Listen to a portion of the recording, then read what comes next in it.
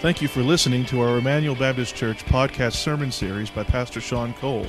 Emmanuel exists to display God's glory, declare God's gospel, and to disciple for God's Great Commission.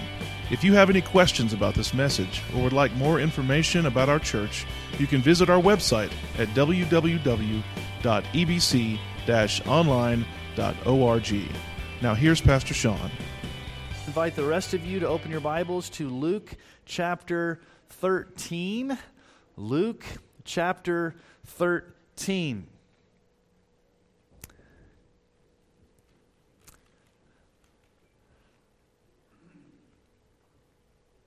I can't explain maybe, or maybe I don't need to explain what has happened over the past 2 years with COVID, with lockdowns, with government overreach. We've seen a lot of things over the past few years, things that have kind of made us a little bit angry. We've seen the elites in our government almost take tyrannical measures to impose their power on citizens. We've seen small businesses almost run out and go bankrupt. And many of them have claimed that they're doing these things for the well-being of the people. Yet we can't look into the motives of our leaders, but we wonder if it's more just to have a power grab and to hold on to more and more power. And so I think if there's something that's taught us over the past couple years, we long for leaders who truly care about their people. Leaders that truly care about the well-being of their citizens. It's very unusual to find a monarch or a king or an emperor or a leader who has absolute power and yet at the same time actually shows mercy and love and compassion to their citizens. It brings up an interesting question. Can absolute power and compassion coexist in a leader? Can a leader have absolute power and also at the same time have compassion? Is there such a leader? It's an ideal that we would like, and I wonder if it truly could ever happen because of human sin. But we long for leaders that show compassion. And I can think of no other leader who embodies both absolute sovereignty and immense compassion than Jesus Christ himself. He embodies both of those attributes, absolute sovereignty, and yet at the same time, compassion and care and mercy. And last week, Jesus emphatically told us He's the only way of salvation. There is no other way. You've got to enter through the narrow door. Narrow is the way of salvation. And we're to go through Jesus. And those who don't go through the door of Jesus, those that don't enter into salvation through Jesus, heaven will be eternally shut out to them, and they will expend eternity in hell. So Jesus is the narrow way. He's the only way. And so right on the heels of what Jesus says, we pick up in Luke chapter 13. And there's a leader who's trying to kill Jesus. And so let's read this together. Luke chapter 13, starting in verse 31. At that very hour, some Pharisees came and said to him, "Get away from here, for Herod wants to kill you." And he said to them, "Go and tell that fox, behold, I cast out demons and perform cures today and tomorrow, and the third day I finish my course. Nevertheless, I must go on my way today and tomorrow and the day following, for it cannot be that a prophet should perish away from Jerusalem. O Jerusalem, Jerusalem, the city that kills the prophets and stones those who are sent to it. How often would I have gathered your children together as a hen gathers her brood under her wings, and you were not willing. Behold, your house is forsaken, and I tell you, you will not see me until you say, Blessed is he who comes in the name of the Lord." This passage before us has two main points. two main truths that teach us about Jesus. And here's the first truth that we see. We see the resolute sovereignty of Christ. The resolute sovereignty of Christ. Now, we don't know the motives of these Pharisees that come to Jesus. We don't know if they're in cahoots with Herod. We don't know if they know something that they're not sharing. But basically, they come to Jesus and say, you need to get out of here because Herod wants to kill you. And perhaps they wanted Jesus to go to Jerusalem sooner so they could have more control over him. We really don't know. But we do know that Herod was a wicked ruler. Back in Mark chapter 6, you find out that Herod was there executing John the Baptist. And it was kind of a wicked scene in how John the Baptist was beheaded under Herod's leadership. So Herod is a wicked leader. He's a bad ruler. And we're kind of surprised by Jesus' words in verse 32. Go tell that fox. Oh, Jesus, that's some strong language. Go tell that fox. Now, what does it mean that he's a fox? Well, I think we can look at it this way. In Herod's mind, he probably thought he was a lion. I'm a lion. I'm a big dude. And Jesus says, no, he's a fox. He's sly. He's cunning, but he's kind of weak.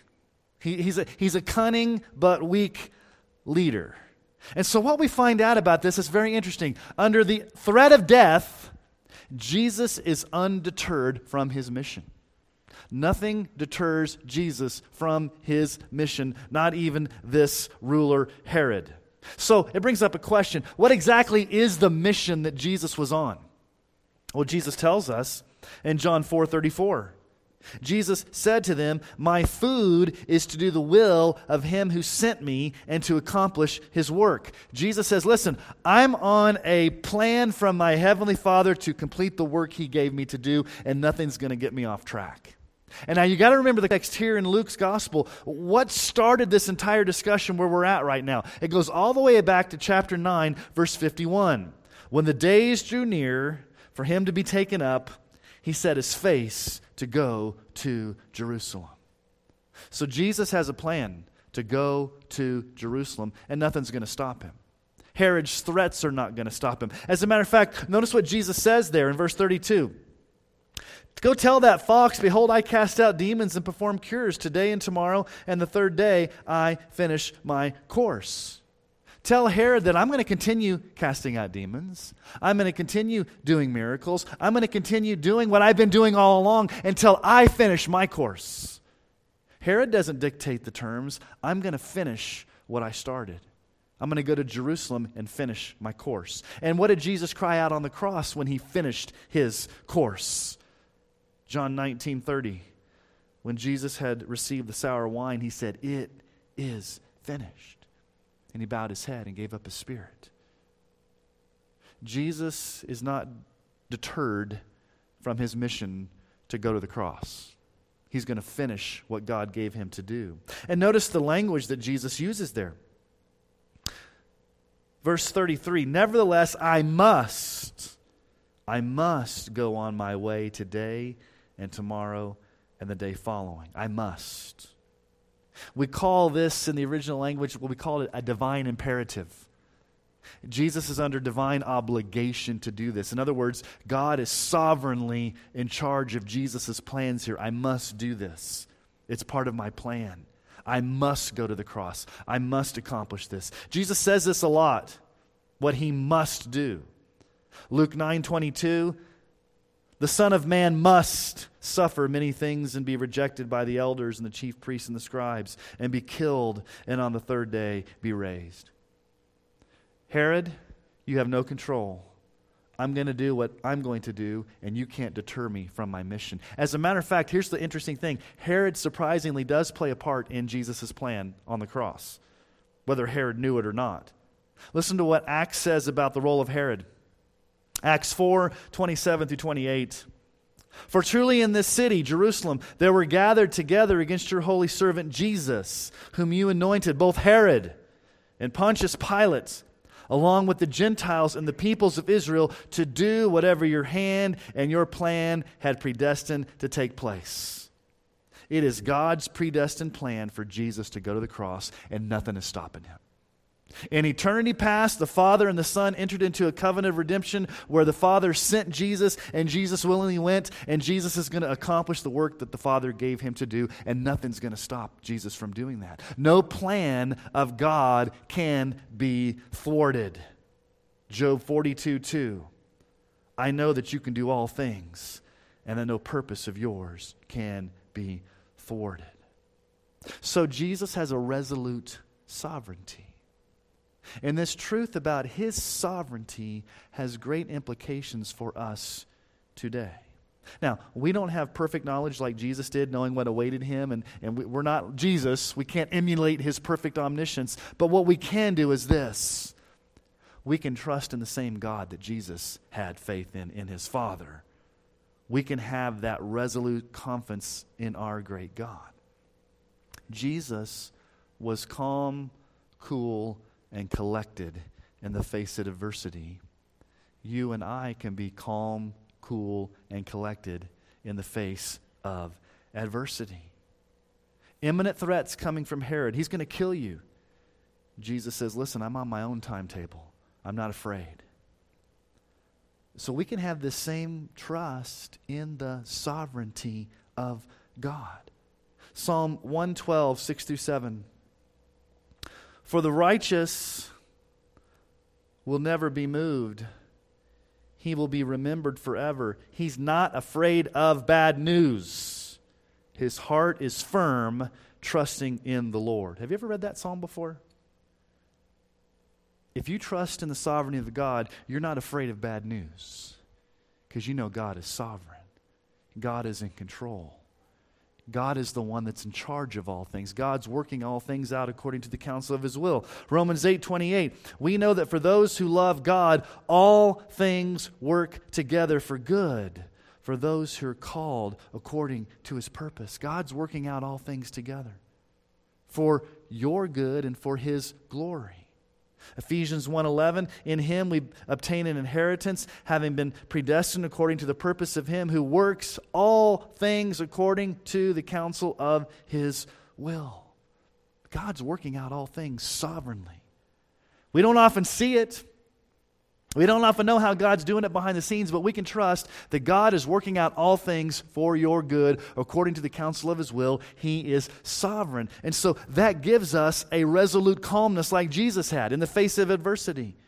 We can have a calm, we can have a peace, we can have a security, we can have a confidence because we know that God's in charge of all things. He's absolutely sovereign, and no plan or purpose of his can be thwarted.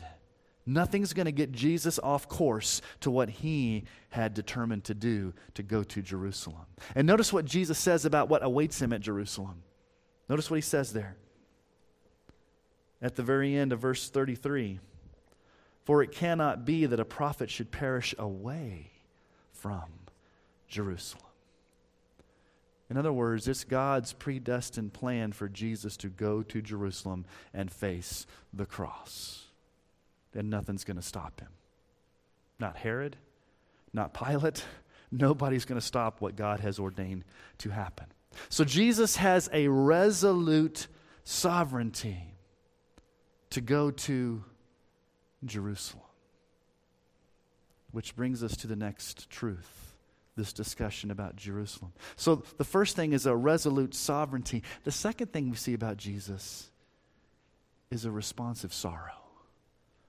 A responsive sorrow of Christ. The sorrow of Christ. Notice what he says there in verse 34. O Jerusalem, Jerusalem. The reason he says it twice, it's a lament. It's an expression of extreme sadness. This is an intense emotion over God's city, Jerusalem. Jerusalem, God's chosen city. And notice in verse 34, the present tense verbs. The city that kills, not killed, kills the prophets and stones, not stoned those who were sent to it. Now, Israel had a checkered past. You go back and you read your Old Testament, and they did stone prophets, and they did kill prophets, and they did treat the men of God in very, very wicked ways. And it's a foreshadowing of what Jerusalem, the city, is going to do to Jesus. Back in Jeremiah 26, there's a prophet named Uriah that had to flee to Egypt, and Jehoiakim the king went and sent his guards down, got Uriah, brought him back to the streets of Jerusalem, and had him murdered in the streets so that people could see him being killed in the streets. A prophet of God was killed in the streets of Jerusalem. If that wasn't bad enough, one of God's prophets was stoned in the very temple in Jerusalem. 2 Chronicles 24, 20 through 21. Then the Spirit of God clothed Zechariah, the son of Jehoiada the priest, and he stood above the people. So Zechariah is the prophet. He stood above the people. He's in the temple. He says, "Thus says God, why do you break the commandments of the Lord so that you cannot prosper? Because you've forsaken the Lord, He's forsaken you." He's preaching a message to the people to repent. Look at verse 21. But they conspired against him, God's prophet Zechariah, and they commanded the king that they stone him with stones in the court of the house of the Lord. They killed one of God's prophets in the temple in Jerusalem. In 2 Kings 21:16, Manasseh, the wicked king, killed so many people that it said the streets in Jerusalem were filled with blood. In 2 Kings 24:4, that same wicked king Jehoiakim also filled the streets of Jerusalem with blood. So it was God's chosen city, but it had a history of being wicked to those that came to preach the truth. And in Jesus' day, it's being run by a bunch of Pharisees and religious leaders who are hypocritical. They're not trusting in Jesus. They have their own agenda. And they're walking in the footsteps of those Old Testament prophets who put God's people to death. And so the city of Jerusalem is hard-hearted. They're rebellious. They're wicked. But yet Jesus' heart goes out to this wicked city. He cries over this city. He has compassion over Jerusalem. And notice the imagery that Jesus uses here. He says there, "O Jerusalem, Jerusalem, the city that kills the prophets and stones those who are sent to it, how often would I have gathered your children together as a hen gathers her brood under her wings." This imagery of an eagle or a chicken or a large bird gathering its children, gathering its chick under the protection of the wings. This imagery of God being a God like an eagle or like a bird gathering his children is very pronounced in the Old Testament, especially in the Psalms. Psalm 17:8. "Keep me as the apple of your eye. Hide me in the shadow of your wings." Shadow of your wings. Russell read this earlier. Psalm 57:1 and 2. "Be merciful to me, O God, be merciful to me, for in you my soul takes refuge. In the shadow of your wings I will take refuge till the storms of destruction pass by. I cry out to God Most High, to God who fulfills His purpose for me. I'll take refuge in the shadow of your wings." Psalm 61:4. "Let me dwell in your tent forever. Let me take refuge under the shelter of your wings." Isaiah 31:5. "Like birds hovering, so the Lord of hosts will protect Jerusalem. He will protect and deliver it. He will spare it and rescue it." Jesus' heart goes out for the city of Jerusalem. A heart of compassion, a heart of love. Ezekiel 33:11. "Say to them, as I live, declares the Lord, I have no pleasure in the death of the wicked, but that the wicked turn from his way and live. Turn back from your evil way, for why will you die, O house of Israel?" Here's what blows our minds. At the same time that Jesus is absolutely sovereign, He also has a heart of compassion for helpless, weak, hell-bound sinners. Never get over the fact that Jesus loves to save sinners. And He demonstrated this love on the cross. Romans 5:8, God shows His love for us, and that while we were still sinners, Christ died for us. Just a side note. If Jesus has this type of compassion for rebellious sinners, we as His people should have the same type of compassion for those without Christ. Does your heart break for those that you know are not in a relationship with Christ? Do you weep over their condition? Does your heart break over their rebellion? Do you long to see them come to faith in Christ? We should have that same heart that Jesus has of compassion. But even though Jesus had great compassion, notice what it says. How often I would gather your children together as a hen gathers her brood under her wings, and you were not willing. In the original language, I willed, you willed not. I desired, you desired not. I wanted to, you didn't want to. Now this brings up some questions. Who was not willing to come to Jesus? Who's Jesus addressing here? Who's the actual target of his conversation? You don't get all the details in Luke's gospel that you get in Matthew's, but in Matthew's gospel, in Matthew chapter 23 in particular, Matthew 23 is some of the strongest words Jesus gives anywhere in the Bible to the Pharisees. It's a strong rebuke, a woe to the Pharisees. And this is how he starts Matthew 23, 1 through 3. Jesus said to the crowds and to his disciples, "The scribes and the Pharisees sit on Moses' seat. So do and observe what they tell you, but not the works they do, for they preach, but do not practice." They don't practice what they preach. These are hypocrites. And then in verse 13, Jesus says something very, very interesting that relates to what we saw last week. See if you catch what Jesus says about the scribes and the Pharisees. Matthew 23:13. And by the way, Matthew 23 is the same exact word for word what we see here in Luke chapter 13, where Jesus says, "I long to gather you as a chicken gathers her children." The exact same wording verbatim is in Matthew chapter 23. You just get a little bit fuller picture. But Matthew 23:13. "Woe to you, scribes and Pharisees, hypocrites, for you shut the kingdom of heaven in people's faces, for you neither enter yourselves nor allow those who would enter to go in." Now remember what last week we talked about? Jesus said, "I'm the narrow way. I'm the door. I'm the gate." So he's saying to the Pharisees, not only are you guys not going through the narrow gate, you're shutting people out from coming to me. So what's the real crime here? What's the real sin here? Was it that the people of Jerusalem just didn't want to come to Jesus? No, the real issue here is that the religious leaders, the scribes and the Pharisees, by their wickedness, by their hypocrisy, by their false teaching, were actually preventing the people from coming to Jesus. They were putting blockades in the way for them to go to Jesus. And he rips into them and says, "Listen, I'm rebuking you because you're shutting the door out." Now look at the verse carefully.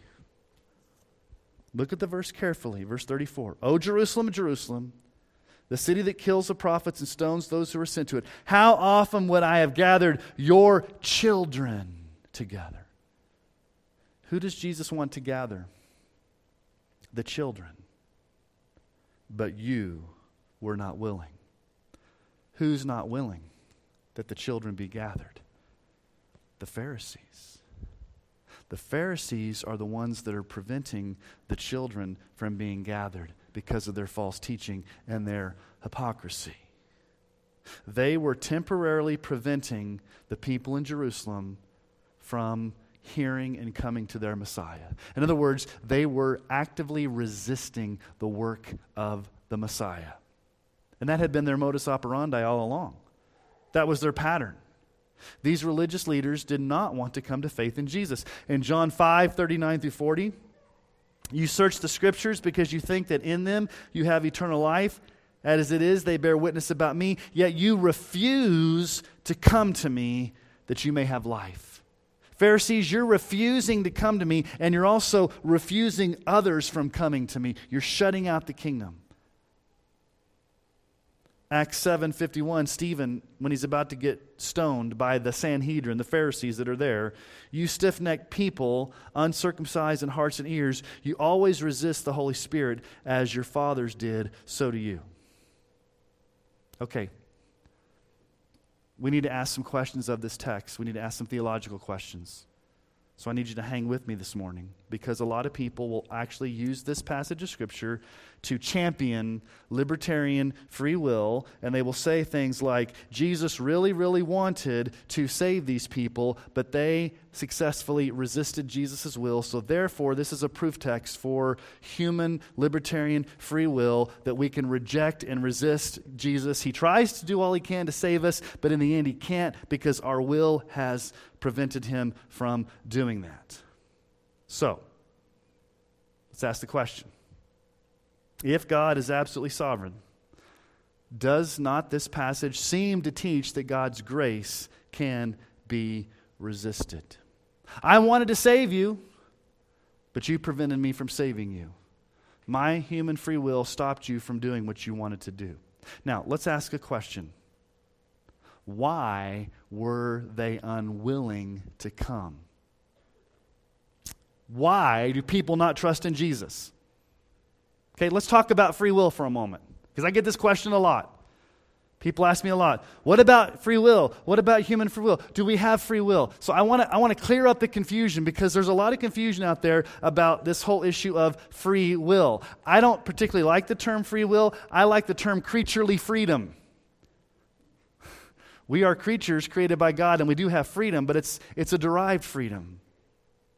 Now, when Adam and Eve sinned in the garden, their fall affected everything that we do. So we are born in a state where our mind, our hearts, and our wills are fallen.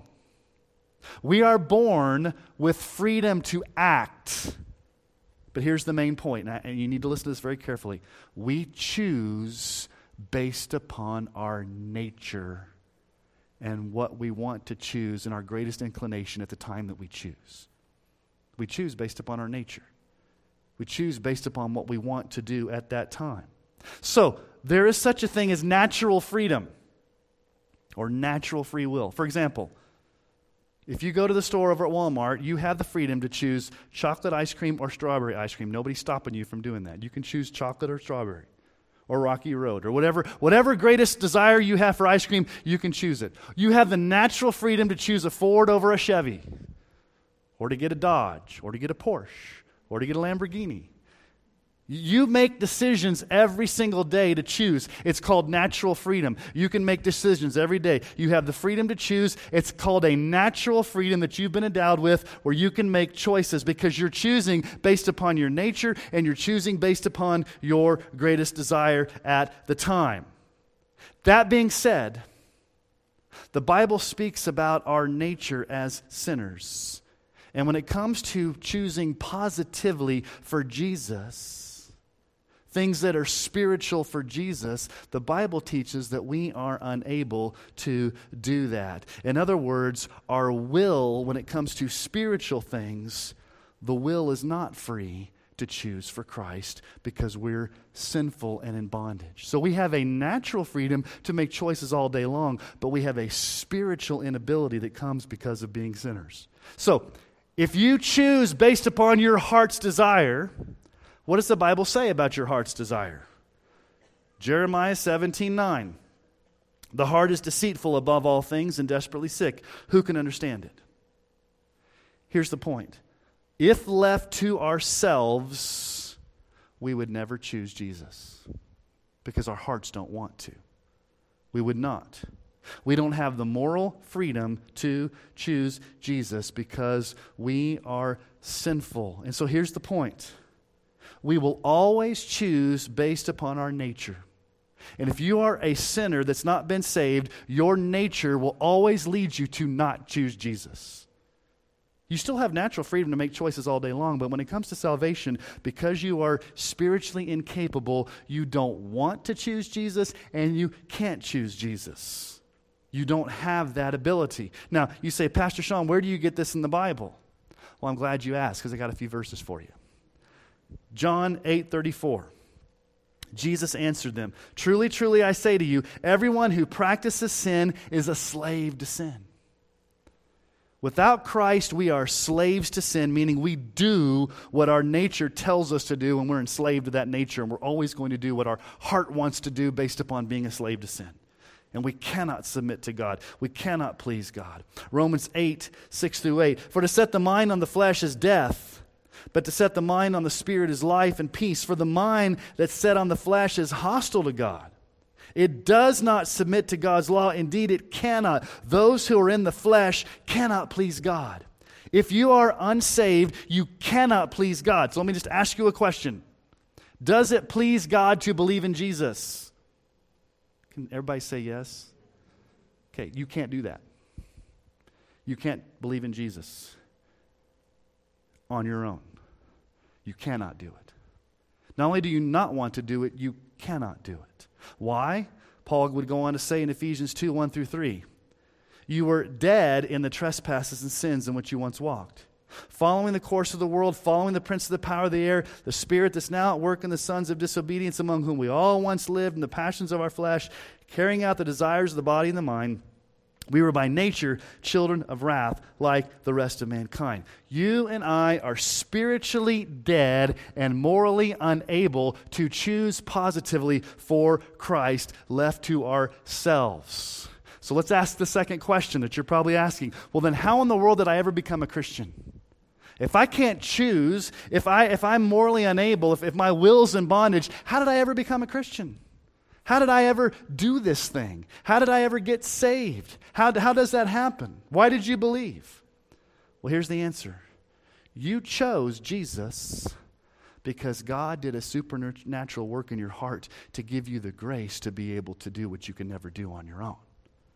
Think about it this way. Michael Horton makes this illustration. He says, try drinking from a rusty cup. The water's not rusty, the cup is. No matter what kind of drink one might put in the cup, the rusty taste will always be there. If you've got a rusty cup, what do? Do you keep putting the water in it and drinking the rusty cup? What do you have to do? You have to get what? A new cup. A new cup. And here's the point. Because you were born a sinner and spiritually dead, you're like the rusty cup. No matter how much you try to overcome your rustiness, you can't do it. God has to make you a new cup. He has to make you a new creation. Jesus said it this way, Matthew 7, 17 through 18. Every healthy tree bears good fruit, but the diseased tree bears bad fruit. A healthy tree cannot bear bad fruit, nor can a diseased tree bear good fruit. Here's the point. All of us are born rotten, diseased trees to the root.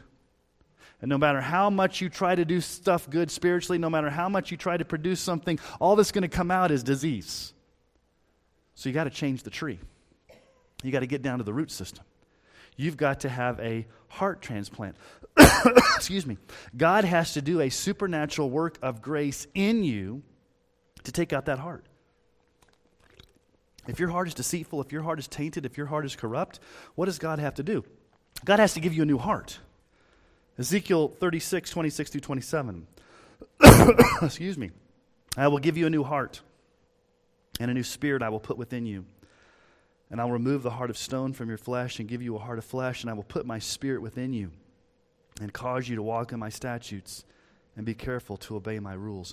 God has to take out that heart of stone and put in the heart of flesh, and only God does that. You can't do the heart transplant. God has to do that to you. John 5:21, for as the Father raises the dead and gives them life, so also the Son gives life to whom he will. Jesus has to give you life. You have to go from spiritual death to spiritual life. Jesus gives it to you. God does this to you. John 6:37, all that the Father gives me will come to me, and whoever comes to me I'll never cast out. So if you've been given to Jesus by the Father, you're going to come to Jesus. But here's the problem. In John 6:44, no one can come to me unless the Father who sent me draws him, and I'll raise him up on the last day. You can't come to Jesus unless God does something to you. God must draw you. God must raise you to new life. God must take out your heart of stone. God must do the supernatural work to make you willing to come, because before you were not willing. Ephesians 2, 4 through 5. But God, being rich in mercy, because of the great love with which he loved us, even when we were dead in trespasses, made us alive together with Christ. By grace you've been saved. God has to make you alive. Now let me be very clear here. When God does this to you, he never violates your will. He changes your will. He doesn't violate your will. God does not drag you kicking and screaming into heaven as if, like, I really don't want to believe in Jesus, but God's making me do it anyway. That never happened to anybody.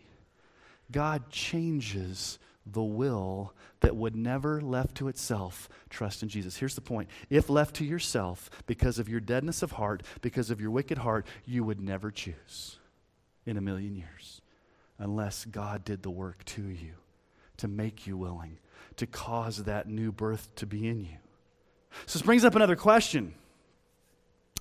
If people have to be changed, why doesn't Jesus do it right here? Why doesn't Jesus change them? Why doesn't Jesus make them come? Why does Jesus say, you are not willing? Why didn't Jesus just make them willing to come? Well, I don't know if I have a good answer for that. It could just be they didn't want to come, and so Jesus said, if you don't want to come, I'm not going to force you to come. Here's the point. When it comes time for you to be saved, it's unstoppable. God will make sure it happens. You can't resist it. Now, you may resist Jesus multiple times. Probably most of you never became a Christian here the very first time you heard the gospel. You may have resisted, but there's that point in time where God says, that's your appointed time. I'm changing your heart. I'm taking out the heart of stone. I'm putting in the heart of flesh. I'm going to do the supernatural work of grace. When God decides to do that, you can't stop it. It will happen to you. And praise the Lord, because if it didn't happen to you, you'd never come. So you want that to happen to you so that you will freely come to Christ. Because if God doesn't do that in you, you'll not come because you can't come because of your dead, wicked heart. So, enough talking about free will. Let's get back to the passage of Scripture. The issue here is that the religious leaders were shutting out the pathway to Jesus by their hypocrisy. They were preventing the children of Jerusalem from being gathered. And what do you see happens if you read kind of the rest of the Bible? Let's just ask the question, the sad question. Do the Jewish people, for the most part, accept their Messiah?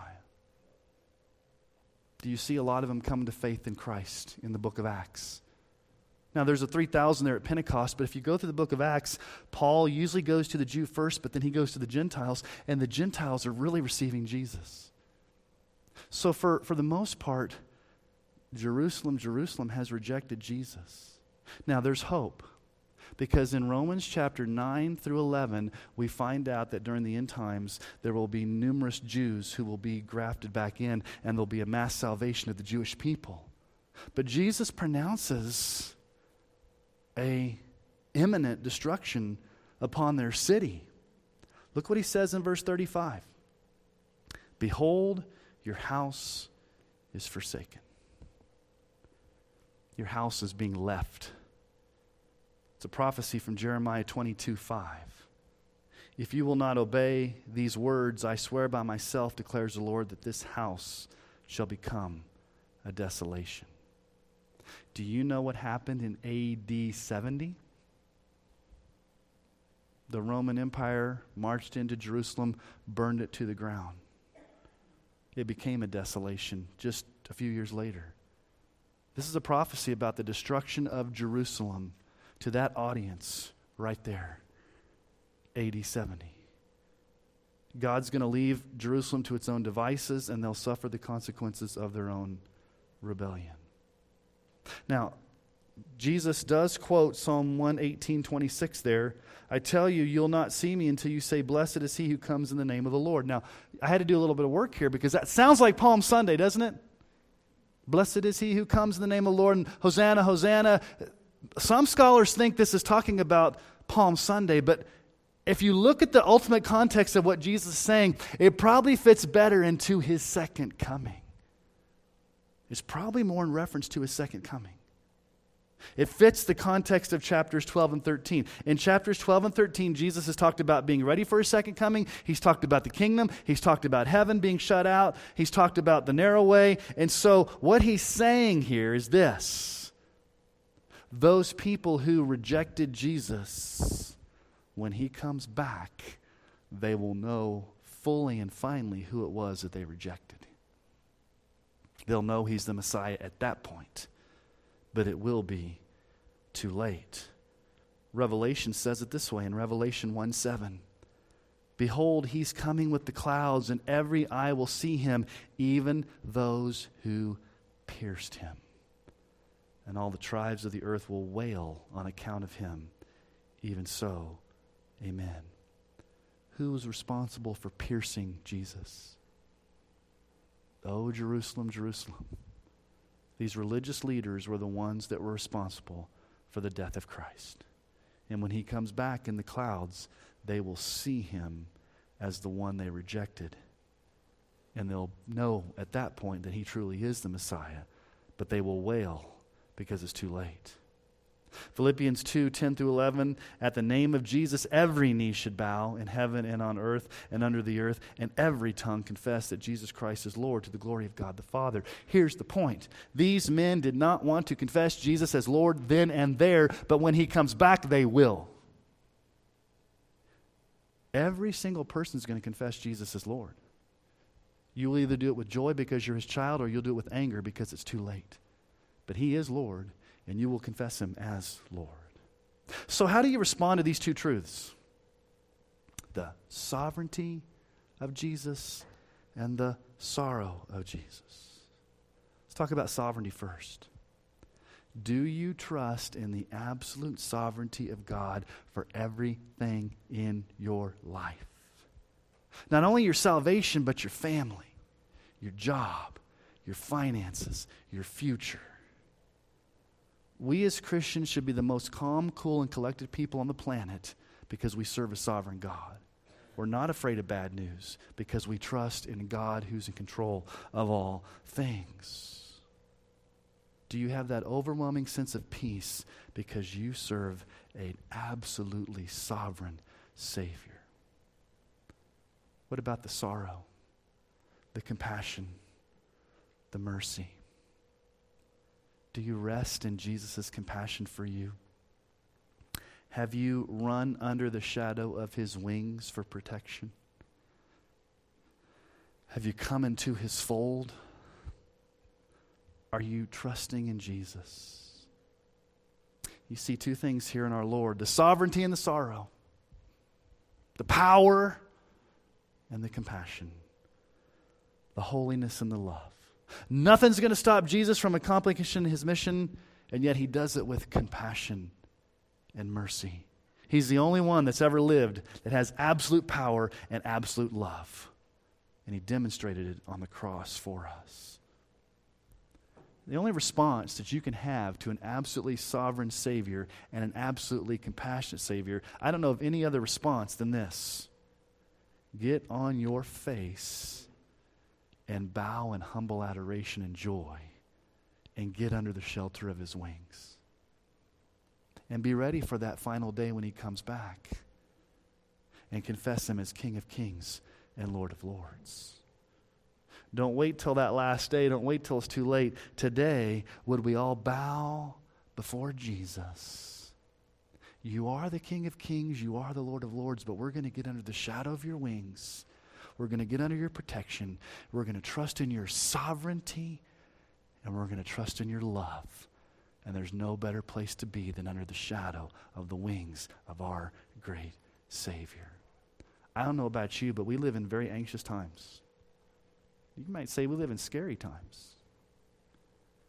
The best place to be is under the wings of Jesus. Let's go to him in prayer this morning. Thank you that you are a loving, compassionate Savior. We want to be gathered under your wings of protection. We want to be in the shadow of your wings, to be sheltered from the storm. Lord, there may be many in this room today that are struggling with maybe assurance of their salvation. Maybe others are anxious about a future decision. Lord, maybe some just don't have that peace in their heart that comes from knowing you're absolutely sovereign. Would you grant that peace this morning, Lord? Would you just wrap your wings of love around them and draw them in and let them know how much you love them, how much you are in control, and how sovereignly, holy, and compassionate you truly are. Lord, we do live in fearful times. There's stuff going on in our world with Ukraine, and there's stuff going on with the gas prices, and there's stuff going on the home front. And Lord, just everywhere we look, it seems like it's just never ending. And we can be a very frantic, fretful, anxious people if we did not believe in your absolute sovereignty. So Lord, help us to leave this place knowing that you're in control. You're on your throne. You're the King of Kings. You're the Lord of Lords. Nothing deters you from your mission. Nothing stops your plans. You are absolutely sovereign.